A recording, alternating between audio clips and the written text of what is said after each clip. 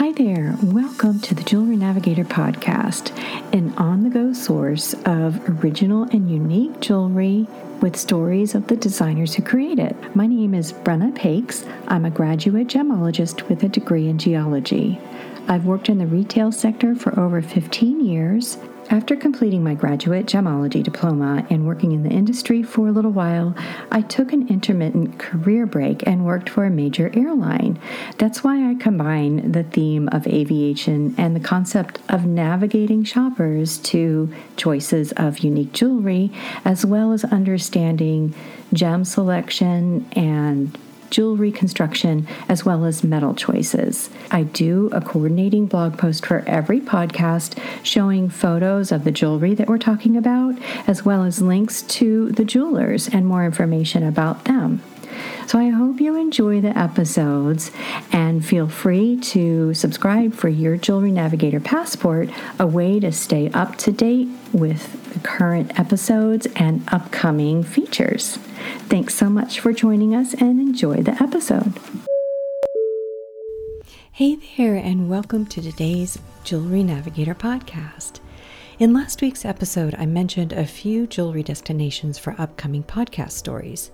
Today's jewelry designer story is influenced by traditional hand fabrication methods passed down from generation to generation of Lebanese goldsmiths and jewelers. Nayla Shami is a delightful jeweler and designer based in Lubbock, Texas. Originally from Lebanon, Nayla's jewelry story grew from her appreciation of jewelry gifts received as a child and then later as a designer. I met Nayla almost 2 years ago at a Metal & Smith show in New York. Her selection and use of colorful gemstones set in her unique animal and nature-inspired jewelry commanded my attention. In today's conversation, Nayla shares stories of a burrow, a herd of goats, dancing jeweled flowers, and marbles encaged in gems, all from her collections inspired by joyful childhood memories and return visits to Lebanon. Nayla also shares how she nurtures trust and loyalty in the relationships she forges with her retail stores and boutique clients. You can find Nayla Shami jewelry at Dressed by Scott Maloof in Lubbock, Texas, at Slate Gray Gallery in Telluride, Colorado, and Maloof on the Plaza in Santa Fe, New Mexico. Thanks so much for joining me today and enjoy the episode. What I like so much about your story is that you are coming from, your experience is coming from an old world artisan hands-on experience. That's a really unique part of your story because you have a personal and tangible connection back to those roots of how jewelry was always made before all of the technical all the technical tools that came in and started to make things easier for us. So I think that's part of what really makes you unique. Before you tell your story about your connection of jewelry and your journey into this part of your career as a jeweler and designer, tell us a little bit about what Lebanon is like and how it inspires so much of your jewelry. And that might be something that you interject a little bit later. Let's start there. Okay. So Lebanon is on the Mediterranean. It's in the Middle East. It has border with Israel on the south and Syria everywhere else, and the Mediterranean on one side. It is an absolutely beautiful country. It's a very small country. You have the seashore and then the mountain right behind it. And so at certain times of the year, like in the spring, in May, you still can go up to the mountains and snow ski in the morning till about 1 o'clock, and then you can hit the beach in the afternoon. Oh, so it is very diverse in terms of the landscape because you have it all, and it's small enough to where each part is accessible in one day. All you've heard probably in the recent history is the war, but it's a very open country. People are open-minded. They love life. They love beautiful things. They speak 3 languages. Most of them speak 3 languages fluently. And they're very open to, they travel a lot, they've seen a lot, and they're, welcoming and warm and caring people. So that would be my description of Lebanon.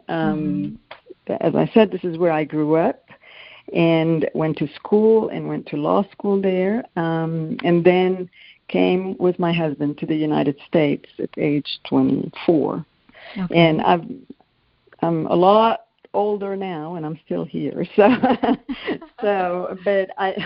both our families are still there, so we go back every year. I go back twice a year because of my business now. But so our kids grew up, here in the United States, and to be more precise, in Lubbock, Texas, where I live. And they've gone to school here, to college here, but they've gone back to Lebanon every summer. So they are fluent in French and Arabic, and of course English. And so it's an interesting background, and it's an interesting mix. It makes us who we are. So, as I said, I went to law school, so I thought I was going to have a career in law. And when I started my family, we decided that I needed to stay home and raise the kids because we had just moved to the United States. I didn't know a lot of people. I didn't have, family members that could help me, so I decided to stay home while my husband pursued his career. And, I was blessed to be able to do that, to be honest with you. But then the kids grow up and they go to college, and then you wake up one morning and you've lost your day job. So So I discovered jewelry making later in life, actually, when my kids were grown and left for school. So Lebanon is very well known for its jewelry. It's a craft that is taught from great-grandfather to grandfather to father to son. And jewelers are known for the quality of their work and the attention to details and the workmanship and the traditions in jewelry making. And they are proud of their family skills. And they export all over the world. There are great jewelry designers and great artisans. Growing up in Lebanon, all important events in your life are usually celebrated by a gift of jewelry. From birth to graduation to diplomas to engagement to weddings. I mean, your close family members give you usually a piece of jewelry, whether it's theirs or a new piece of jewelry that celebrates the event that you're living or going through. Mm-hmm. So jewelry is very sentimental, and it's special, and it's a celebration. And generations gift their jewelry to their daughters, granddaughters, wife of sons, So there is a certain comfort for us in wearing a piece that your grandmother or your great-grandmother has worn before you, and you've seen her wear it. Mm-hmm. So that's why, for instance, when my daughter got engaged, my mother gave her one of her rings that she thought she would like. And, the fact that my daughter is wearing a ring that I saw my mom wear many, many times, it's so comforting. It's like gifting someone some wisdom and continuity and history. So that is what jewelry means to me, actually. It is the story that I would like in my pieces to continue. I would love to see that a mother gave a piece of jewelry she bought from me to her daughter, mm-hmm. or to her son's wife, or to somebody she loves. So my love for jewelry started in Lebanon. I've been designing jewelry ever since I was like 14. Every time I had a little bit of money, I'd design something and take it to somebody to have it made. But I actually learned to make jewelry in Lubbock, Texas, because a friend of mine just signed me up for this jewelry class that she was taking. Without telling me. She just called me and said, hey, show up Tuesday between 3 and 6, we're going to take this jewelry class. And I'm like, what? And so she's a very close friend of mine, and I went with the plan, and I went to that first jewelry class because, I really wanted to. I just didn't think that it was the right time for me to do it because I was traveling and doing all sorts of things. But the first time I sat behind a bench with a saw in my hand and a piece of metal, it was like a revelation. I was like, where have I been all those years? Mm-hmm. Like, why did I spend so much time before discovering this? That's how I came into jewelry making and jewelry designing. I had been designing before that, but this took me to the next level. And so there we go. That's the story of how I started.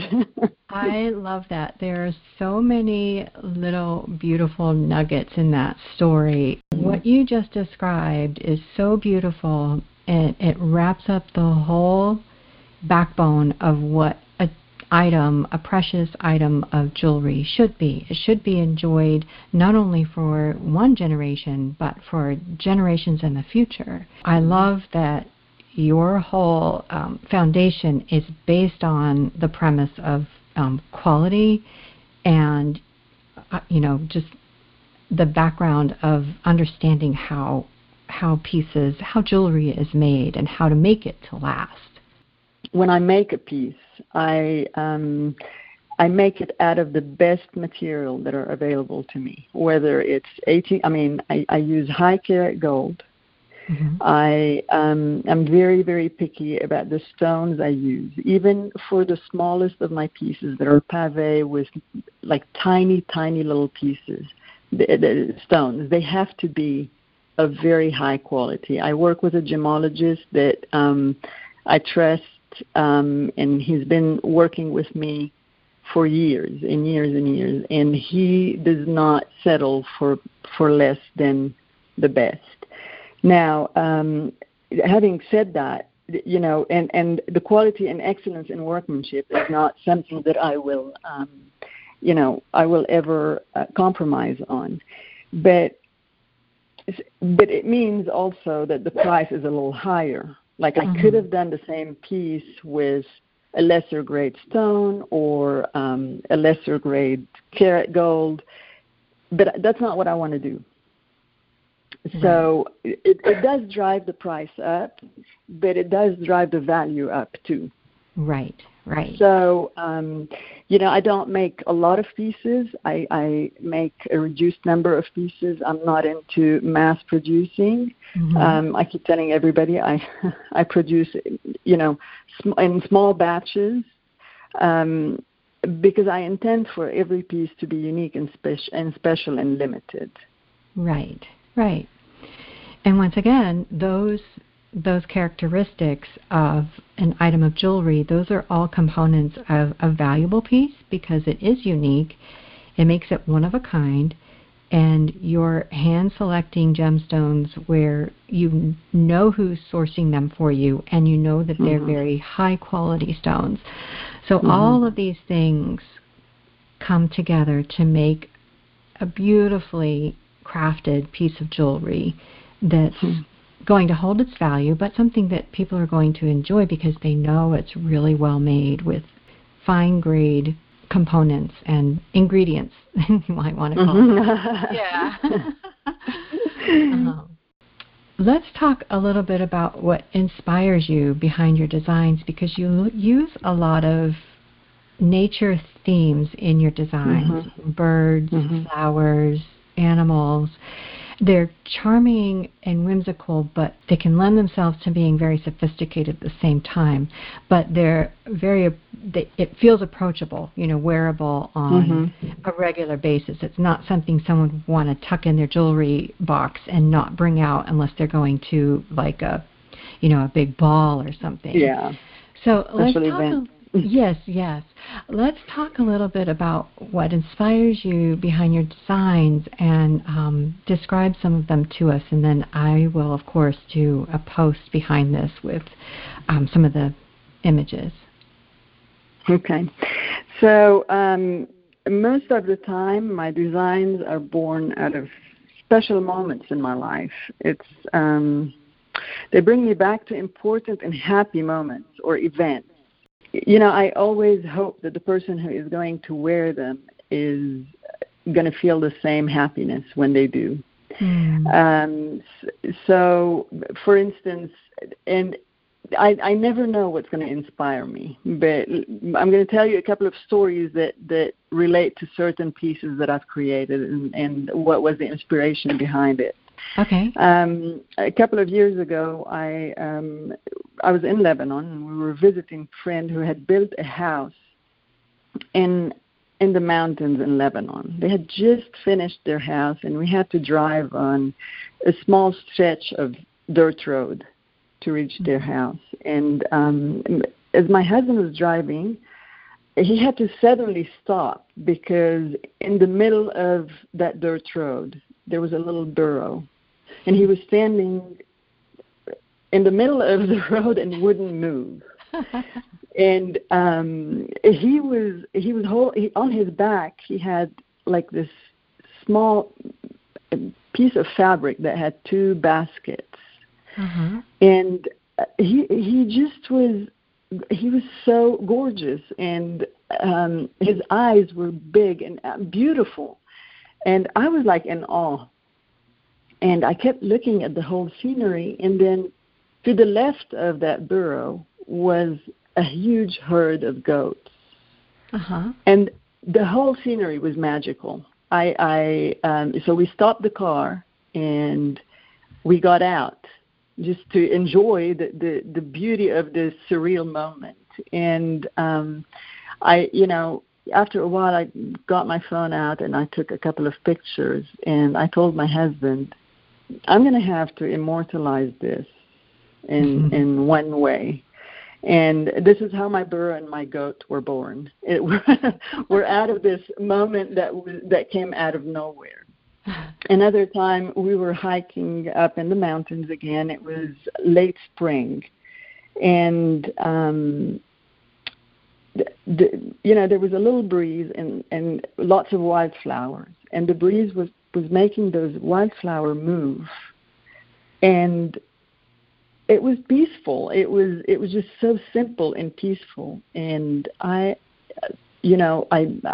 on the spot. I was like, I'm going to make some flowers. And then I started thinking, I don't want a still flower. I want a flower that is going to replicate what I just saw, which is that nice, soothing movement of nature. So that's where my spinning flowers came into play. That's how I made my spinning flowers. They're flowers, yes, but they have a movement, and you can spin them around. And the marbles were a little bit of a different story because I love antiquing too. So I was at an antique store, and I walked in, and the first thing I see is this big basket with all sorts of marbles, like all color marbles, all shapes, and the big ones, the small ones.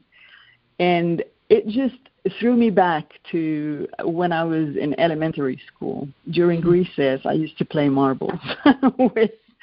And the only reason I played marbles is I was so attracted by their colors, and I wanted one of each color. So I became very, very good at marbles, at playing marbles, and I could spar with the best of them during recess.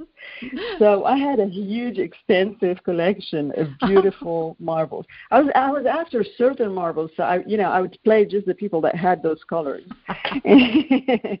and so I asked the guy, I said, well, how do you sell these? I mean, where are they? And he said, they're antique German marbles, and, some of them are dented because, kids played with them or whatever. And I'm like, how do you sell them? And he's like, you only can buy the whole basket. And I'm like, well, fine then. I'll buy the whole basket. So I bought the whole basket of marbles and came home, and I'm like, oh, what am I going to do with those marbles? And I was like, I know I'm going to wear them. I am going to wear these marbles. So that's how my marble pendant came to life. And I love them, and people are so intrigued by it. And, bizarrely enough, so many people walk in and say, I used to play marbles when I was little, or, I have a collection of marbles. Oh, I'm going to bring you my father's marble, and maybe you can do something with them.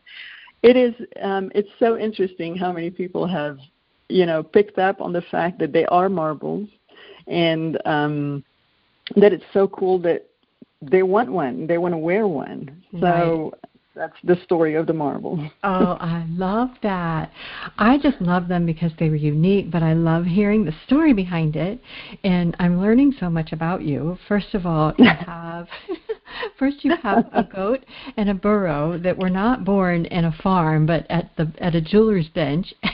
Yes. I never want to play marbles with Nayla because she will get your favorite marbles if you bring her. I will take that marble if I want it. So I'm telling you, some skills I learned just because you just want something so badly in your perseverance to getting it. So. Exactly, and I'm sure that strategy has come in handy several times. It has. But so it makes me laugh. All those things make me laugh. So when I looked at the finished product, it just brings me so much joy. I'm like a kid. Yes. Oh, I love those stories, Nayla. Those are so special, and how you've taken, moments that are so special to you, like your winding road trip up to your friend's home and seeing those animals out in nature and the flowers, which I am such a sucker for anything that moves, any kind of fidget or kinetic jewelry like your flowers. Oh my gosh, I could just play with those all day long. But for those of you listening, you'll have to go on to Nayla's website. She has the burro and the goat. The marbles, I only see them are not on there. Instagram. So they're on my Instagram. So if you want a full picture of it's best to go on my Instagram handle because my webpage, it's the marbles come in so many different colors and sizes and different stones around them that it's hard to, show all of them. So, but I have pictures of them on my Instagram, Okay.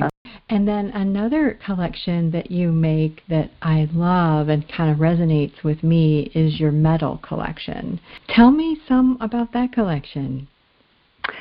So that collection is very special to me because I came up with the idea of this collection. My daughter was at the time in the beginning of her third year of law school, and she was interviewing for a prestigious internship that she wanted to do. And her counselor, before she went into the interview, told her, this is a great opportunity. Not a lot of people can get it, blah, blah. I mean, she gave her the whole, let's not be disappointed if you don't get it type talk. And so she went into the interview, and she was offered the job before the end of the interview. Oh. And so when she was finished with the interview, she went and talked to her counselor, who told her, "Are you sure you understood well?" And she was like, "Yeah, I did. I understood well, and I had 24 hours to give my answer back." And then she called me and gave me the report on and my first reaction, I was like, you got, are you sure you got, I mean, are you sure you understood? And she was like, "Yes, I can understand when people talk to me. Yes, I understood properly." And my first reaction was, "You deserve a medal." So I made her first medal. Oh. And that's how I created my whole. So it's a very special collection to me because it brings me back to that moment where, your child has worked very, very hard towards something, and she gets it. And yes.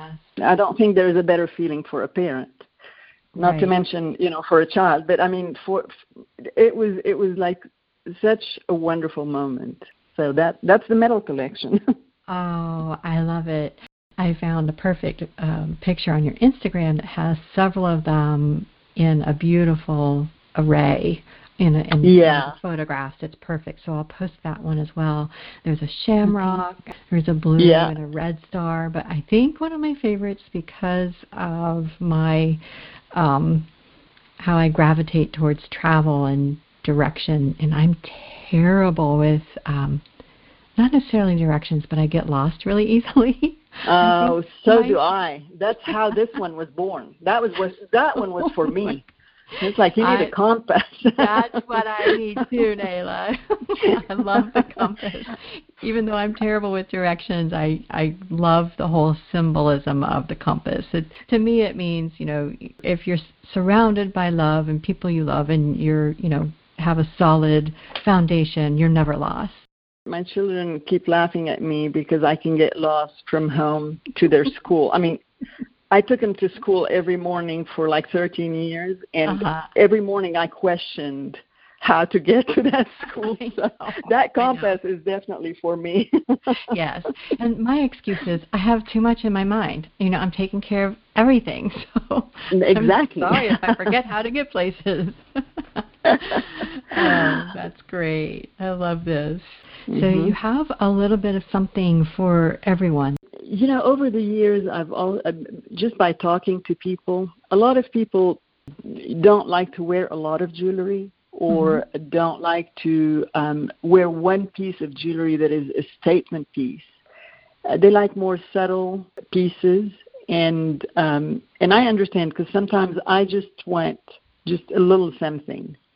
Not everybody can afford a statement piece from the get-go. So I wanted to give the opportunity to people that were interested in my line to have like an entry to the line, and an entry to different age groups, because if you're graduating from high school and you want to give your daughter or your niece or whoever it is a small piece of jewelry, you might not want to give her a statement piece, but you want to introduce her to something that's well made, well done, and that she can enjoy for a long time.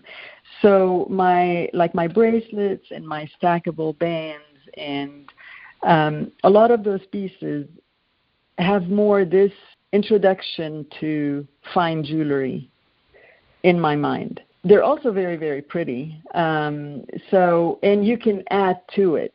It can start a gift giving or marking special moments like graduation from high school, graduation from college. You add another band or another bracelet, graduation from graduate school, or first job.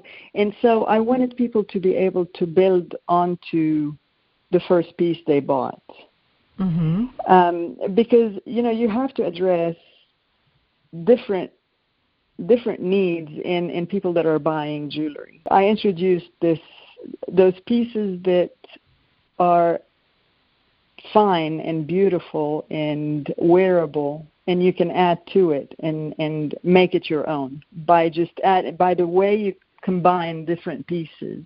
You can make a stack that is completely your own, completely different than what you see elsewhere. Your collection is very versatile because you do have a wide range of designs that would appeal to, like you said, a big range of demographic, and also their needs, their spending needs. A few days ago, Nayla and I visited in a discovery call, and we were talking about some of the issues that independent designers and emerging brands are dealing with. And I think this goes for, everybody across the board, whether you're a large brand or an emerging brand, where the internet merges retail. There's a conflicting issue that we have between designers and the retailers, and finding a place where everybody is going to meet and have a happy medium. Let's talk a little bit about how those two worlds are coming together and how you're finding solutions to make everybody happy, your clients, your retailers, and then, of course, your collections and getting it out into a wider viewing audience. My jewelry is currently in 3 stores, 1 gallery and 2 stores. Here in Lubbock, Dressed by Scott Maloof, and in Santa Fe at Maloof on the Plaza, and in Telluride at Slate Gray Gallery. And I also, of course, have a presence online. And I've done several trunk shows and, 1 trade show so far. And so I do use Instagram and Facebook and the virtual world a lot. Right. It's a great way to show your work to a wide audience that you wouldn't have access to otherwise. And it's a tool to get people familiar with your work and your pieces. And, podcasts like yours is also another great way. And, people like you that are open-minded about showing different pieces or different jewelry designers. They're so important, and your support is so important. I know to me, but I know that from talking to other people that it's so important to other people too, because it's tough to get the word out. There's a lot of information on the internet, right. And it's not always easy to reach the audience you're trying to reach, or to know how to get the message out. But it's a great tool, but it's not the perfect tool, especially when it comes to jewelry, because yes, it does give people access to your pieces, but it doesn't convey really the details of the craftsmanship and how it's made. And so I feel like it's very, very important, along with the virtual world, to have a physical presence and to talk to people face to face and have them hold the piece and look at it and wear it and put it on, so they can have a good understanding of how it's made. But most importantly, it's to talk to people about the process. And I've noticed that when you explain the process of jewelry making and you talk about your design and your inspiration, and you show your passion and your enthusiasm about what you do, people develop this connection with your brand, and that's really what you want. So I've been to many shows where I have people that have walked in and came to me and told me, I am not in the market to buying a piece of jewelry today, but the store send me, or the strength show send me a picture of this piece that you have, and it intrigued me, and I wanted to come meet you and talk to you and have you tell me a little bit more about it.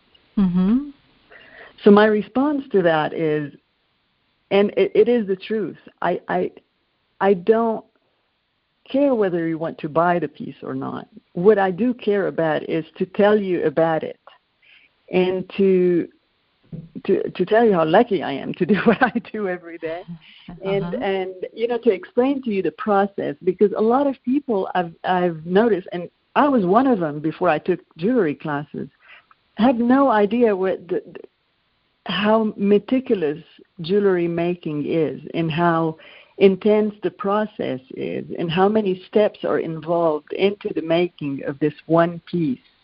They have no clue. So when you go into the details of that, of course, if they want to hear about it, or if they ask you about it, it is like opening up a new world to them and a new understanding. And so to me, whether I sell a piece or not, if I am able to explain to people, or communicate to people my love for the craft and what the craft is really all about, I feel like I've achieved a lot during that trunk show or that show or whatever it is that I'm doing. Right. So I do feel that, yeah, internet presence is, you can't do without it. You can't go without it nowadays. But that you can't stop there either. Right. Not if you want people to understand and build a connection to what you're doing. Right. Yes. That's so important. And I feel that we've all kind of gotten a little lazy, and with the hopes of letting the internet, platforms like Facebook and Instagram carry our weight somewhat. But what we've all found is it all comes down to us. There have been days when the platform hasn't been available. It's crashed or, it's overloaded, and that's going to happen. It all comes down to we can't depend on any one thing or any one person to do what we need to actually do, which is go out, show the people, share with them. And what you touched on that was hadn't occurred to me before was not only sharing your story, but the process. That's part of the story and part of what makes making jewelry for you a passion, a labor of passion, because it is so meticulous and there are so many processes involved to get it to look just the way your vision inside your head is.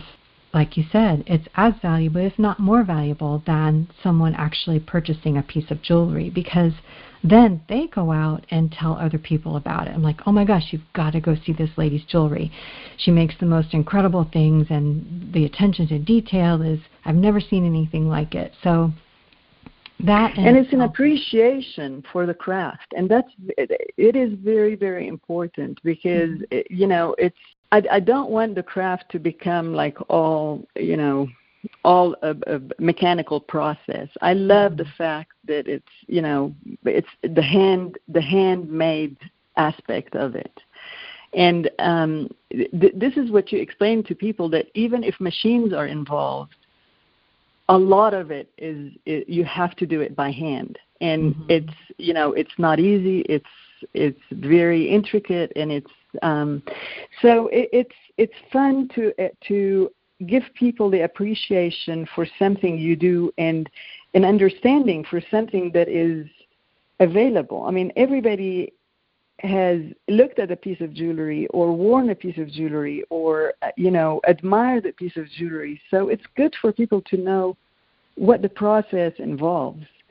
Right. It doesn't just happen. And, most people have never thought about it because that's not, that wasn't on their radar. So when you explain it to them, it opens up another dimension to the piece that you're showing them, or other pieces that they're looking at of other artists. So I just feel it's very important. It's also very important to tell the staff at the stores where you work how your pieces are made. Because they're selling it. If you're not there every day, unless you own a jewelry store and you're there physically every day, when you place your pieces in stores or in galleries, the people that are selling your pieces need to understand what went into the making of that piece.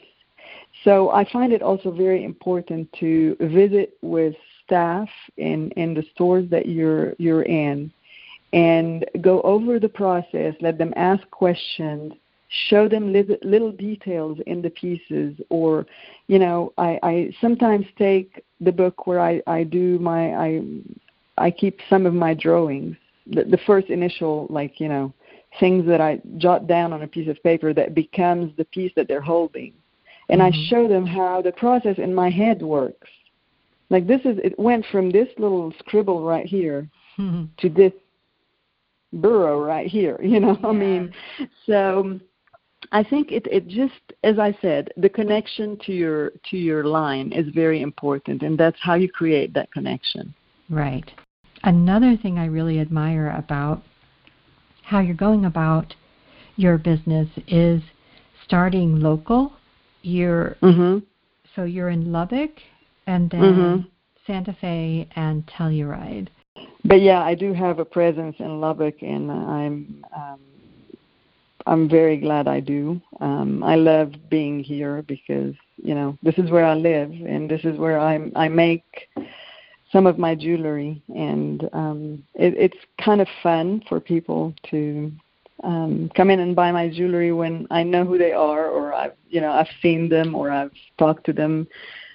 So being local is very important. Yeah. To circle back around to, I think we're missing a wonderful opportunity by using our local connections and local resources to grow from that perspective possibility to get jewelry in front of people we're already close to, to set up trunk shows at some of the local smaller independent jewelry stores or boutiques. So kind of brainstorming and infiltrating your local community to show your jewelry. People, you never know where that's going to go. It's kind of like planting seeds. If someone purchases one of your items of jewelry and they go on vacation and someone says, "Oh my gosh, where did you get that?" You have to show up somewhere, whether it's a trade show or trunk shows or whatever. But just getting creative and finding solutions to get your jewelry in front of people is really the main objective. Some of the trunk shows that I did were because of friends or clients that have purchased a piece and were visiting another place and just walked in either a jewelry store or a place that sells jewelry, not only jewelry, but like clothing store and jewelry. And the owner of that place asked them about a piece of jewelry they were wearing, and it was mine. And they gave them a card, and they looked me up on Instagram and called me and scheduled a trunk show. So you are right when you say that you don't know where your pieces are going, and it's so exciting when you get a phone call like that because of somebody that walked in that was wearing something that attracted the attention of the store owner or the jewelry store owner, and you get to do a fantastic trunk show because of that.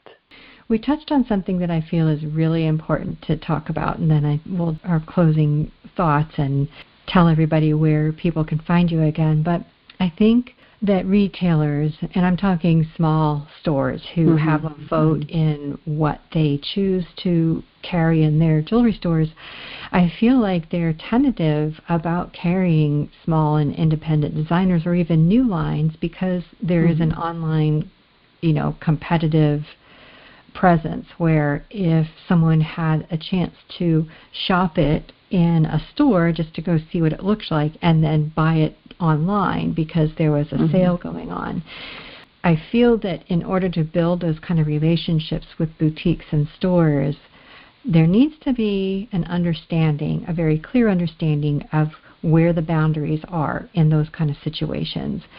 Share with us about what your policy is so that you ensure your retailers that you're going to be loyal to them. I admire stores and customers that take a chance on unique pieces and designers because it takes guts nowadays. I mean, it's very expensive to have a storefront. You just need to be sure that you're going to make money if you invest in a line or if you carry a line. Even if you're not buying the line, you still have like some floor space that this line is occupying. So it needs to be a good line. So I really admire stores that think outside the box and try to promote designers, emerging designers, and like me, But it's also incredibly rewarding for stores to be a part of a success story if your line works. I would guess that as a store owner, if you've discovered somebody and you've helped launch them, it is very rewarding when you see that You were spot on, your eye for the design. It's fun to be in that situation where somebody has taken a chance on you and your line performs well. It's both ways, but it's very rewarding. But it's also, I think, extremely important for designers to be loyal to the stores that have taken that chance. And by that, I mean that if I'm in a store in a certain area and somebody calls me, first of all, I always ask, where did you see the piece, or where did you come across this piece? And, if they tell me, oh, I saw it in Santa Fe, or, oh, I saw it in Lubbock or Telluride, what I do, and I've done that even with trunk shows, where people have called me after the trunk show and I've sent the business back to the store. But what I do is I answer all their questions. I talk to them about, the inspiration, the piece itself. I give them all the details. And when we come to closing the sale, I refer them back to the store in the area where they are. So, the stores I work with know that about me. This is the way I feel it. That's the right thing to do, basically, and I wouldn't do it any other way. Right. So, I think loyalty has to be both ways, and it's not like I have a contract with anybody, but that's the way I do business, and I think that loyalty is what creates a long-term relationship. If you run a sale on an item on your webpage, then you have to let your stores know that to run the same, because you don't want to take business away from them. They're supporting you. Right. And so that's how I do it. That's the only way I know how to do it. If they know that designers are going to have their best interest, meaning the store's best interest in mind, and they're going to have their back when it comes to someone reaching out to the designer online, asking them, hey, can I buy this from you? And, digging a little deeper and finding out where they saw it first. Make sure, like you said, that you are giving that business back to the store that is hosting you or your line in their store. What do you have coming up that you can share with us? You mentioned a new collection that I think we have to wait a little bit for, but do you have some trunk shows coming up that you can share with us? I am working on some trunk shows. Hopefully, I just got back, so I will probably around end of November to December. I will have trunk shows, probably here and in Santa Fe and in other places that I am putting feeders out for. Okay. And I'm gonna try to expand a little bit more in terms of putting myself out there. Just keeping your mind and your heart open to places that are going to be a good fit for you. And for those of you listening, if you're in the Lubbock area, make sure you take some time and go see Nayla's Jewelry. Tell me the name of the boutique again. It's called Dressed, D-R-E-S-T. Uh-huh. And it's well known. If you ask anybody in Lubbock, they will tell you where Dressed is. So it's a very, very neat store. It's a local business, and we'd love for you to to go see what they have to offer. Nice. Well, sometime I'm going to be traveling more, so I'm going to come and see you in Lubbock one day. Okay. I don't know when. I would love that, Brenna. I would love it too. Probably in the spring. I have some travel plans coming up after the first of the year, so we'll make that happen. I would love to do that. And well, you will love Lubbock. You will love Lubbock. The best people ever. So. Oh, good. I'm looking forward to it. Well, thank you so much for being my guest. I loved sharing your story. I love that your background was totally came from a different direction and a different country altogether. And now here you are creating these beautiful, inspired collections that I am so happy to share with everybody listening, and can't wait to share the pictures. So thank you so much for sharing your story and your time. Thank you for your support and your long-time support. You've been such a breath of fresh air, and really I appreciate what you do. I know it takes a lot of your time to find designers and learn about their lives and their stories, and I really, really appreciate your support. Oh, well, you're so welcome, and thank you for the kind words. I love doing it, and I really feel like your stories and your jewelry certainly need to get out there to share with the people who do want to stand out and celebrate what makes them unique with, beautiful jewelry, like from your metal and your flower collection, all of those beautiful things. So thank you so much. Thank you, Brenna. I appreciate it. You're so welcome. Have a great day. I'll talk to you soon. You too. All right. Bye-bye. Bye. Even though I've met Nayla only once, she's so charming, and her story was just so lovely. I really enjoyed sharing it with you. But what really resonates with me is her complete conversion from a professional career as a lawyer to a professional career as a jeweler and designer. And it was on a road of self-discovery after she had raised her children. And it was a new career that she nurtured and grew. I just love that. I think it's so encouraging to know that we can all pursue passions that are either latent and we're just waiting to develop them, or even undiscovered. So stay tuned and keep watching my Instagram feed, as I will be posting jewelry from Nayla over the next couple of days to share the podcast and share her story. And keep eyes on her Instagram feed as well, because it sounds like she's going to be coming out with some new and exciting jewelry.